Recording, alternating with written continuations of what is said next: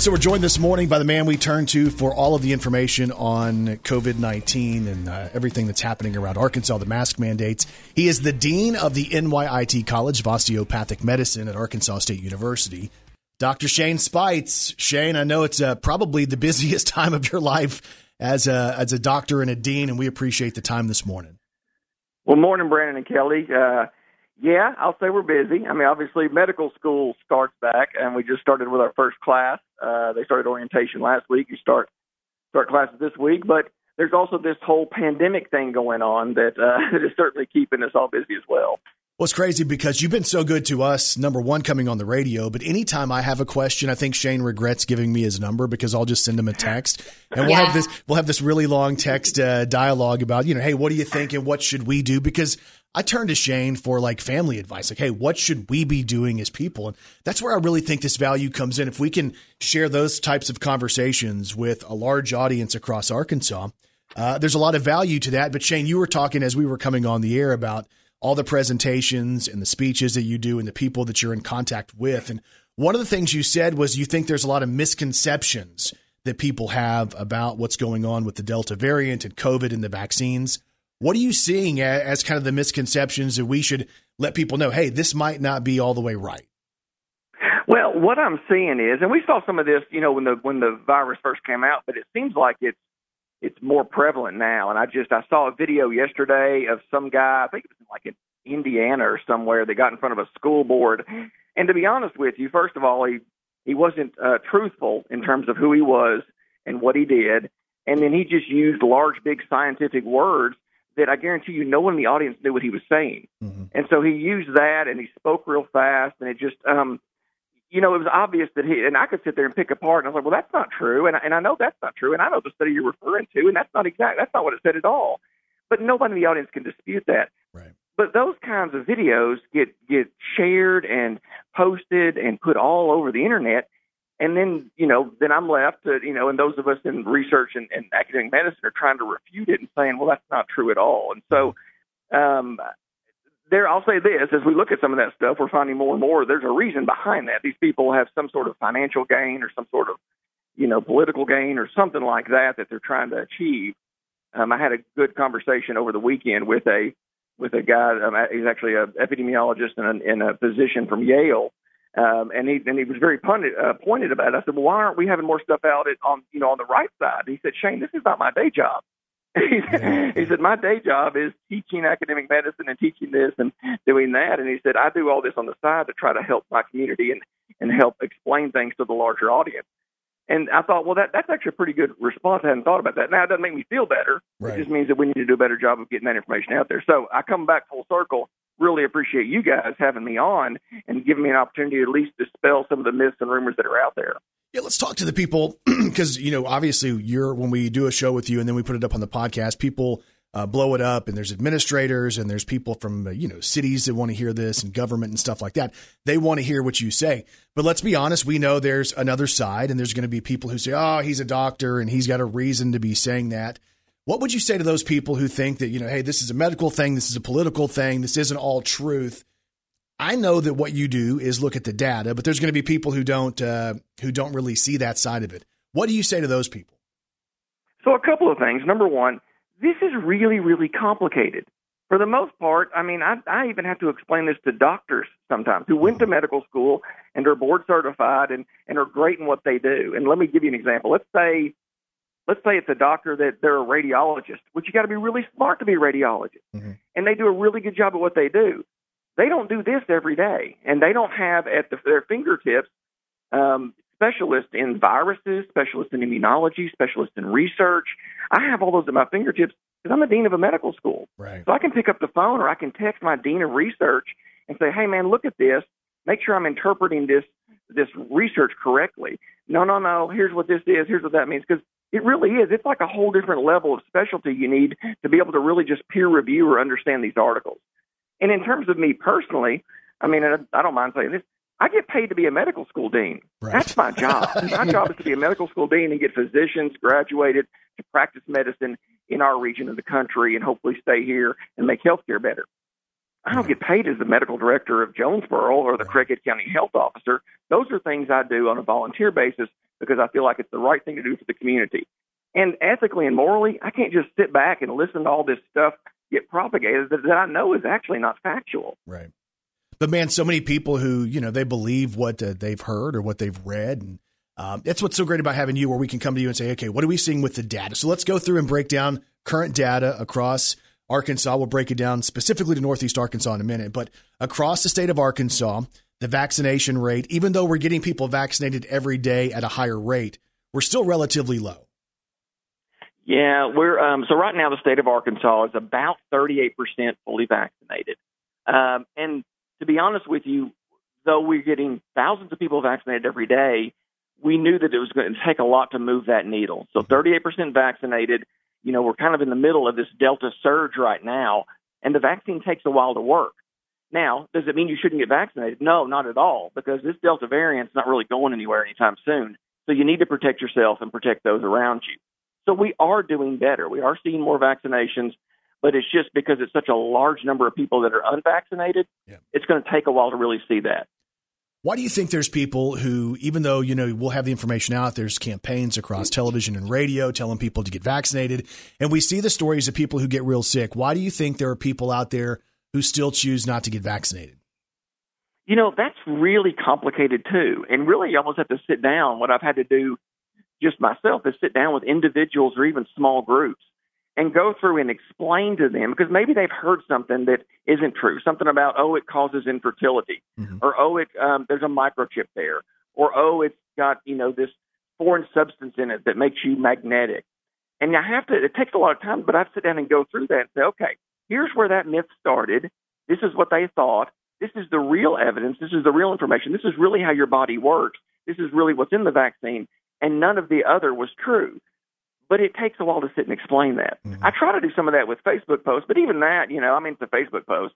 It's not me sitting in front of somebody and being able to engage and have kind of a Q&A. I find the question and answer opportunities are actually better for most people. And that seems to change opinions, because then it's explained to them. You don't learn this stuff in high school, to be honest with you. Right. And so it's kind of hard for people, because you got to kind of start at a level that you understand basic human physiology and basic pharmacology, or basic understanding of medications. And so, like I said, that can take a while. And it can be frustrating. So people, they don't know where to go, and so they end up seeing a YouTube video. Right. Dr. Shane Spites is on with us talking COVID in Arkansas. We talked about the state. What are we looking like in the northeast part of the state? Are we sitting at around the state average of around 38%? Are we better than that? Are we worse than that? Or how does that look? Yeah, so for Northeast Arkansas, we're worse than that. I mean, for Craighead County, for example, if you look at the current data there, we're about 29% vaccinated in Craighead County, so about 29% are fully vaccinated. What bothers me most, obviously that number bothers me, but when you look at individuals 65 and older, that number is only like 56%.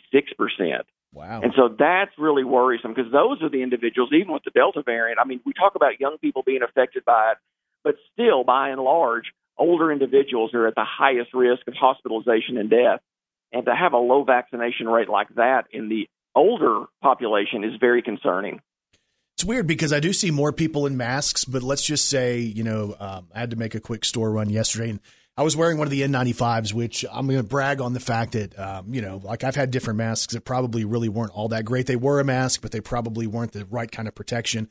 The N95 mask that I was able to wear was so much more breathable than some of the cloth ones that I had.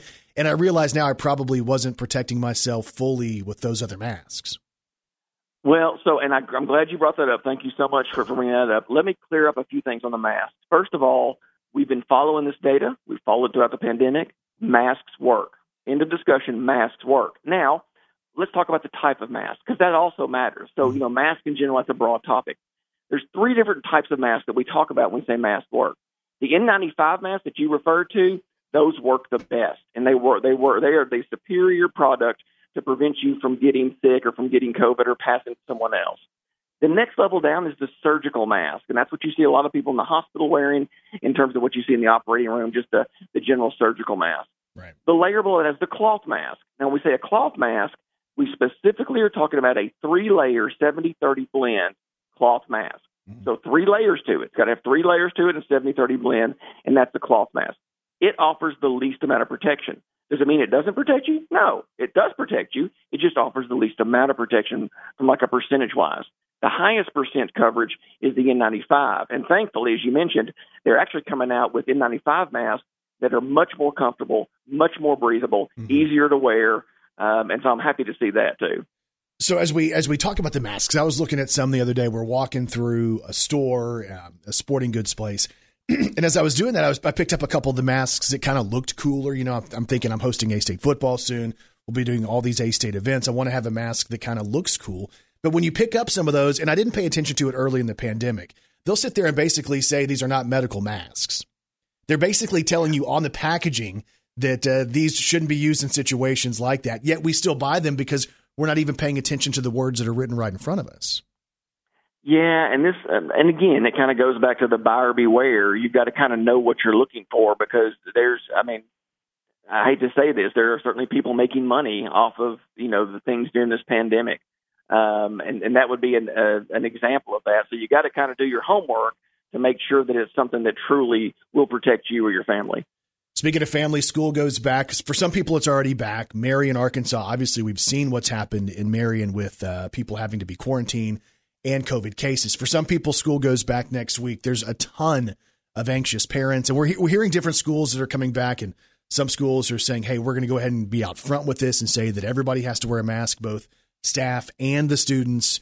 What do you say to those parents who are about to send their kids to school, kids who are unable to be vaccinated because they're under the age of 12? What can you say to them as far as, I don't know if I want to say to ease their minds, but how should they be processing this process of getting the kids back in school? So I'm glad you brought that up too. Let's talk about that. First of all, the CDC and the American Academy of Pediatrics are very clear that all students, staff, and faculty for K-12 should have masks on. Whether you're vaccinated or not, you should be wearing a mask. And I want to say right now, I applaud all of the school districts in our region and across the state who have stepped up and said, we're going to require masks of all of our students, staff, and faculty. Right. The reason why, and people need to realize this is not the same virus you dealt with last year. Right. This is a completely different virus. It is far, far more contagious. You're going to have far more people get sick. You're going to have far more kids get sick. That's not a scare tactic. That is the data. That is what we have seen in other countries. That's what we are seeing in other states. That's what we've already seen in one of our own school districts in the state, which you already alluded to, the Marion School District, with 900 in quarantine, 49 students infected, and 9 teachers or 9 staff that were infected. And I think they were only in for like a week and a half. Yeah. Parents need to understand your schools are doing the best they can to protect your kids. I promise you, they have nothing but your children's best interest at heart. There will be infections in your school district. There will probably be lots of infections. There will be lots of quarantine in your school district. It's going to be rough. It's one of those things where we just have to get through it because at the end of the day, it is far better for these kids to be in class, in-person learning than doing virtual learning. And the CDC has said that. The American Academy of Pediatrics has said that. I completely agree with that. I'm not saying that all virtual platforms are bad. I'm not saying that there's not a use for them in certain circumstances. But we should do everything we can to have our kids in class with our teachers. But we have to recognize this is a highly infectious disease. And when you put 20, 25 kids in a class with a teacher in a closed, confined space, and some of them are sick, you're going to have a lot of kids get sick. That's just going to be the nature of the beast. So the things that we need to do are what we call mitigation efforts. What are the things we can do to slow the spread? Right. Things like mask wearing, hand hygiene, the fogging of rooms. At the end of the day, that helps a lot. Trying to keep groups separate, so don't go mixing a lot of classes together where you're spreading the virus from class to class to class. There's the other things that you can do to mitigate the high flow efficiency air filters that go into the air conditioning systems. Those help. So these are all different layers of protection. And I know I've used this with you before. It's like driving the car and wearing your seatbelt and airbags and, driving the speed limit. These are all things that keep you safe. Not one individual thing is going to be 100%. Right. But when you do a layered approach, that's how you ensure safety amongst our schools. So some of the school districts that have come out and said, hey, we're going to go ahead and require the mask. There are other school districts that haven't made the decision yet.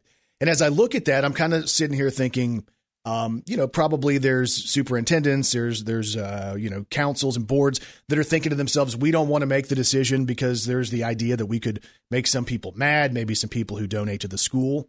And they're probably waiting for the state to come down and tell us, hey, no, everybody has to do it. Are we at a point where we're about to see that? Or is the state going to say, hey, we're going to leave this up to the discretion of each individual school district? The governor's been clear that he's not for a statewide mask mandate. And to be honest, I can see exactly where he's coming from on that. I really do. I think our schools are different. I think that's a different environment. Mm-hmm. Obviously, individual private institutions can do what they want. Different private businesses. At the medical school, you're going to wear a mask. Right. In our medical school, you're going to wear a mask. You're going to wear an N95 mask, whether you're a student, staff, or visitor. And we require all of our students to be vaccinated. It allows us to continue medical school. We can't stop medical school. You can't stop the generation of physicians being created because we need them so badly. It is very important that we don't stop medical school. So we had to do that. But I realize that public institutions don't have that opportunity. Mm-hmm. So again, I applaud those that have stepped forward and done that. I don't know that you're going to see something come from the state.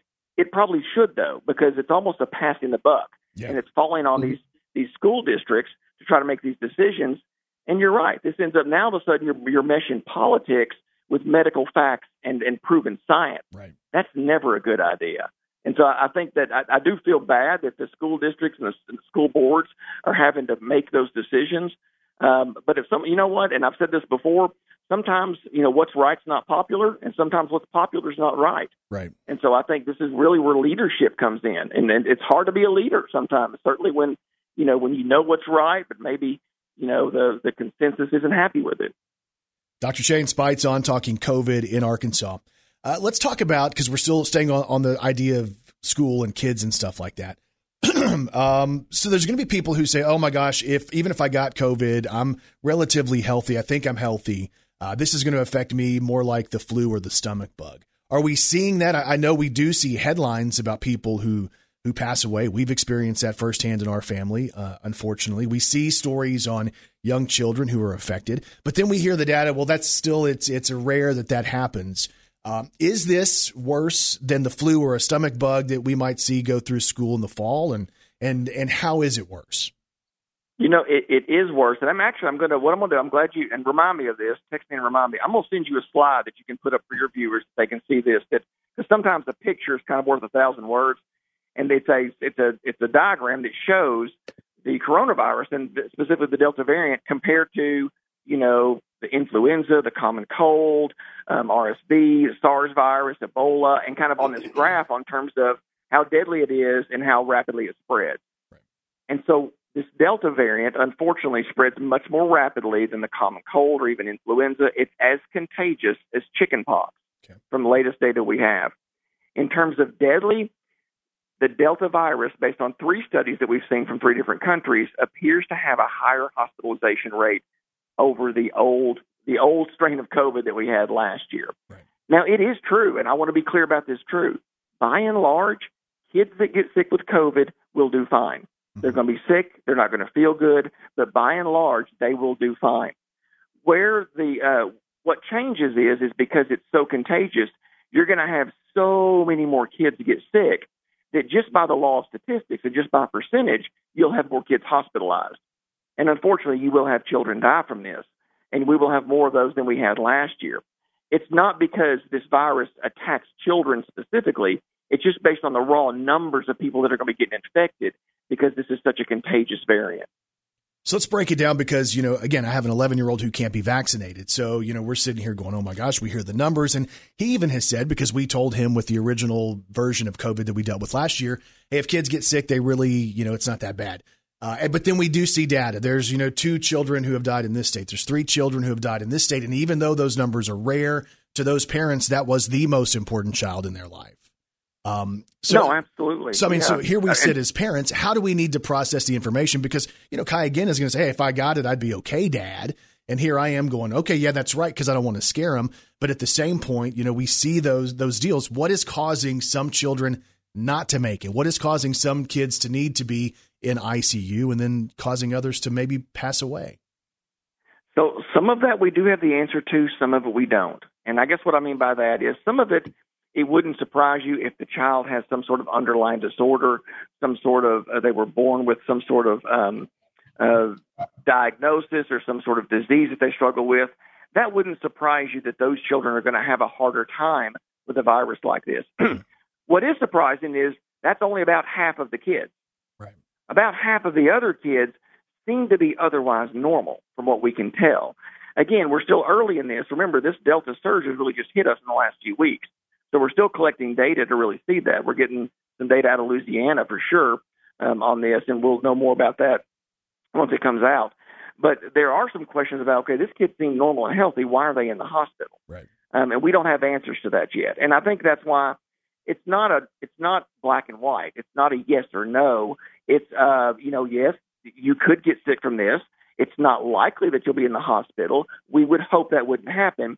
That's why it's important for you to wear your mask. That's why it's important for you to wash your hands. That's why it's important for us to, I'm sorry, we can't go to this, event with, 500 people because somebody could be infected and we want to protect you. And so it's all these different layers and these different discussions you have. I mean, it's no different in my house. I'm going to tell you, Brandon, I've got a 10-year-old who asks every night and prays when the vaccine is going to be available to him. Right.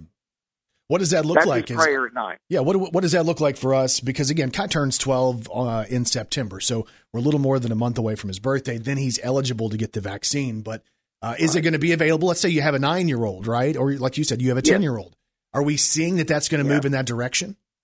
The current data and right now, the company that's going to put it out is Pfizer because they've been ahead of the curve in most cases, and they have a vaccine for ages 5 to 11. That we expect them to go to the FDA for authorization in September, and hopefully it will be approved and be out by the end of September, 1st of October at the latest. So right now, that's what everybody's watching. That is the front runner. Pfizer is, and they've been, and I try not to play favorites, but they have been the ones that have produced the most data, have been the most transparent, and have been ahead of the curve in terms of a lot of the vaccine rollout. Let's talk about the number of people who are hospitalized, because I see that across the state, there's very few ICU rooms available. And we're still seeing data that shows that the majority of people who end up being hospitalized are people who are unvaccinated. Yeah, that's exactly right. So in that statistic, I expect that to change a little bit, and I'll explain to you in a second why that is. But we're probably 95% of the hospitalizations are unvaccinated people. Mm-hmm. And so when you talk about total admissions across the state of Arkansas, ADH is saying now about 1,400 positive admissions, a total 511 admissions to the ICU. I saw the same thing you did, I guess, about a day or two ago. We were only on 8 ICU beds in the state. What people need to realize, these aren't 8 ICU beds for COVID. We have to have ICU beds for car accidents, strokes, heart attacks, people with bypass surgery. That's just 8. That's just regular ICU beds. It's not just for COVID patients. We have all the regular things that happen in our daily lives that we need ICU and hospital beds for. And that's why COVID is such a big impact on the system. What was the other question you were asking? No, I'm just sitting here, looking at this and thinking about the vaccination rates and how that truly does affect so much. I'm sorry. Yes, that's what I was going to say. You're exactly. So what's going to happen is right now we're seeing 90 to 95% of the patients in the hospital are unvaccinated. You can expect that number. This is going to sound strange. It may go down a little bit. What I mean by that is we're probably going to see a bump in vaccinated individuals being hospitalized. And here's why. When you have such a low vaccination rate, you've got people that are vaccinated, but they're going to come in contact with people who are not vaccinated and sick more commonly. And so, like I said, Craighead County, we're hitting about 29%. In areas where there's high vaccination rate, the likelihood of you running into somebody on the street that's sick and unvaccinated is low. Mm-hmm. But because I roll the dice every time I run into somebody who may or may not have COVID and not know it, then, it basically challenges my immune system each time I run into them. And so at some point, I may get sick with it, which then turns around again. It just becomes a numbers game in terms of the percentage. But right now, by and large, all the data shows, yes, overwhelming majority plus in the hospital are unvaccinated people. Dr. Shane Spite's on with us. A couple more questions, and then, again, we know this goes long, but we appreciate the help and the information. Vaccinated people, and let's say somebody's vaccinated, and I guess I'll break it down because here's why I'm thinking this. Number one, I was talking to you about, Kelly and I, we both did vacation time And because of that, we're like, oh my gosh, let's make sure that we're safe. We kept her at home for a couple of days. She'll go get tested just to make sure that we're both good and COVID free, right? But like in the building, I've hung up some signs on our studio door. Don't come in the room unless you're wearing your mask. For whatever reason, most people believe that doesn't apply to them, right? They don't have COVID. They feel fine today. What are the chances of one of my vaccinated coworkers walking into the room and giving COVID? Maybe they're asymptomatic. What's the chance that they're vaccinated, they give me COVID, and I'm vaccinated as well? Do we see that? Is it possible for the asymptomatic vaccinated? Yeah, actually, we do. And speaking of a graph, I can send you that graph too. This is the latest research to come out. I actually had I talked about it earlier. My dean of research sent me this. I hadn't seen it until he sent it to me. So individuals that are unvaccinated obviously are high risk of infection, but individuals that are vaccinated, they can still get sick, and we call that a breakthrough infection. Right. So the question we had is, well, okay, I'm fully vaccinated and I get sick. Am I shedding the virus? Can I make somebody else sick? The answer is, for the first 5 days, yes. For the first 5 days, a vaccinated person can spread the virus as much, sometimes more, than an unvaccinated person. Now, it's pretty much the same, but by and large, vaccinated and unvaccinated people are going to shed the virus about the same amount for the first 5 days. Now, once day 5 hits, the vaccinated person, the amount of virus they have in their body drops off significantly. And the unvaccinated person still continues to shed. As a matter of fact, the data shows that an unvaccinated person who gets infected with the Delta variant, they can continue to spread that virus day 14, day 18, day 20, day 25. It's crazy, the data we're seeing now in terms of how much they can continue to spread it. By and large, people that are vaccinated, they stop shedding the virus. They stop spreading it about day 5. It drops off significantly. So the answer is yes. That's why it's important for people to wear a mask, because as you're vaccinated, the idea behind it and what we're seeing is you have very mild symptoms. Right. It may just be a runny nose, it may just be a mild headache, or, I just don't feel well. You could be spreading the virus unknowingly. So that's why it's important for mask wearing for everybody, certainly for the vaccinated until they get tested. And that's it's wild, because I believe most people go under the mindset of, I feel fine today, and this doesn't apply to me. A couple more things, and then I'm a fan of Joe Rogan. I was watching a thing on his podcast the other day where he was saying that, we worry about mutations of viruses, and that if this vaccine, the current vaccines, can't kill the strain of COVID that we have right now, the idea is this strain will try to mutate and become even more harmful potentially. Is that something we see in science? Is that something that's legit, that if this vaccine can't stop it all the way, that we have the chance that this could get even worse with a different variant? So, again, it's not an all or none. It's not that black and white. And what you're talking about is what we call vaccine efficacy, which means how effective is the vaccine at preventing either symptomatic disease, severe disease, or death. And that's kind of how we quantify it. And so you bring up a good point. These vaccines came out, over a year ago. That's when they were being tested and everything. So these vaccines have been out for over a year, and they were formulated based on the original strain of COVID. Now, when they were formulated, though, they formulated that for basically what's called the entire spike protein on the COVID-19 virus. So even though there's mutations that have occurred on that protein, the virus is still effective. Now, it may not be as effective as it was against the original strain, but it's still effective. And so Pfizer actually produced a study. They looked at 6 months after the second shot, how effective was the vaccine. Well, it was about 84% effective at preventing symptomatic disease, which is still really good. But it's 97% effective at preventing hospitalizations or severe disease. That's really awesome, because at the end of the day, that's what you want. Right. I'm okay if I got a little head cold or maybe I don't feel good. I don't want to be in the hospital, and I don't want to be on the ventilator. And that's what the vaccines continue to do and continue to show efficacy of. So when you talk about mutations, yes, we are seeing mutations in the virus. Fortunately, the vaccines continue to provide that protection. And so I think that's a good thing. Will we see different formulations of the vaccine in the coming probably months and years? Yeah, I believe they'll tweak it to make sure that it covers everything that's floating around out there. Right. But if we can lower the spread, and remember where these variants come from. These variants come from large spread across a large population, because it's a genetic change when it jumps from person to person. So when you have thousands or millions of people get sick, you're going to have variants come out of that. just because of the way the genetics of a virus works. So if we can slow the spread, we will slow the variants that are created. So you've followed data from around the entire world, and I read a deal the other day that was talking about how, a lot of what we're seeing in the U.S., we've seen in, let's say, the U.K. as well. And are we looking at a trajectory of when this is going to at least slow down? I know it's probably not possible to say, hey, it's about to end, but are we about to see the spike? Is the spike going to come 2 weeks after school starts? What does that look like? Great question, too. And you're right. There's so many factors that go into it. It's hard to look at that other data and say this is exactly how it's going to work for us. But if we look at India is really where the Delta variant started. For them, they peaked at about 6 weeks. So they peaked at about 6 weeks, and they had about a 6-week decline.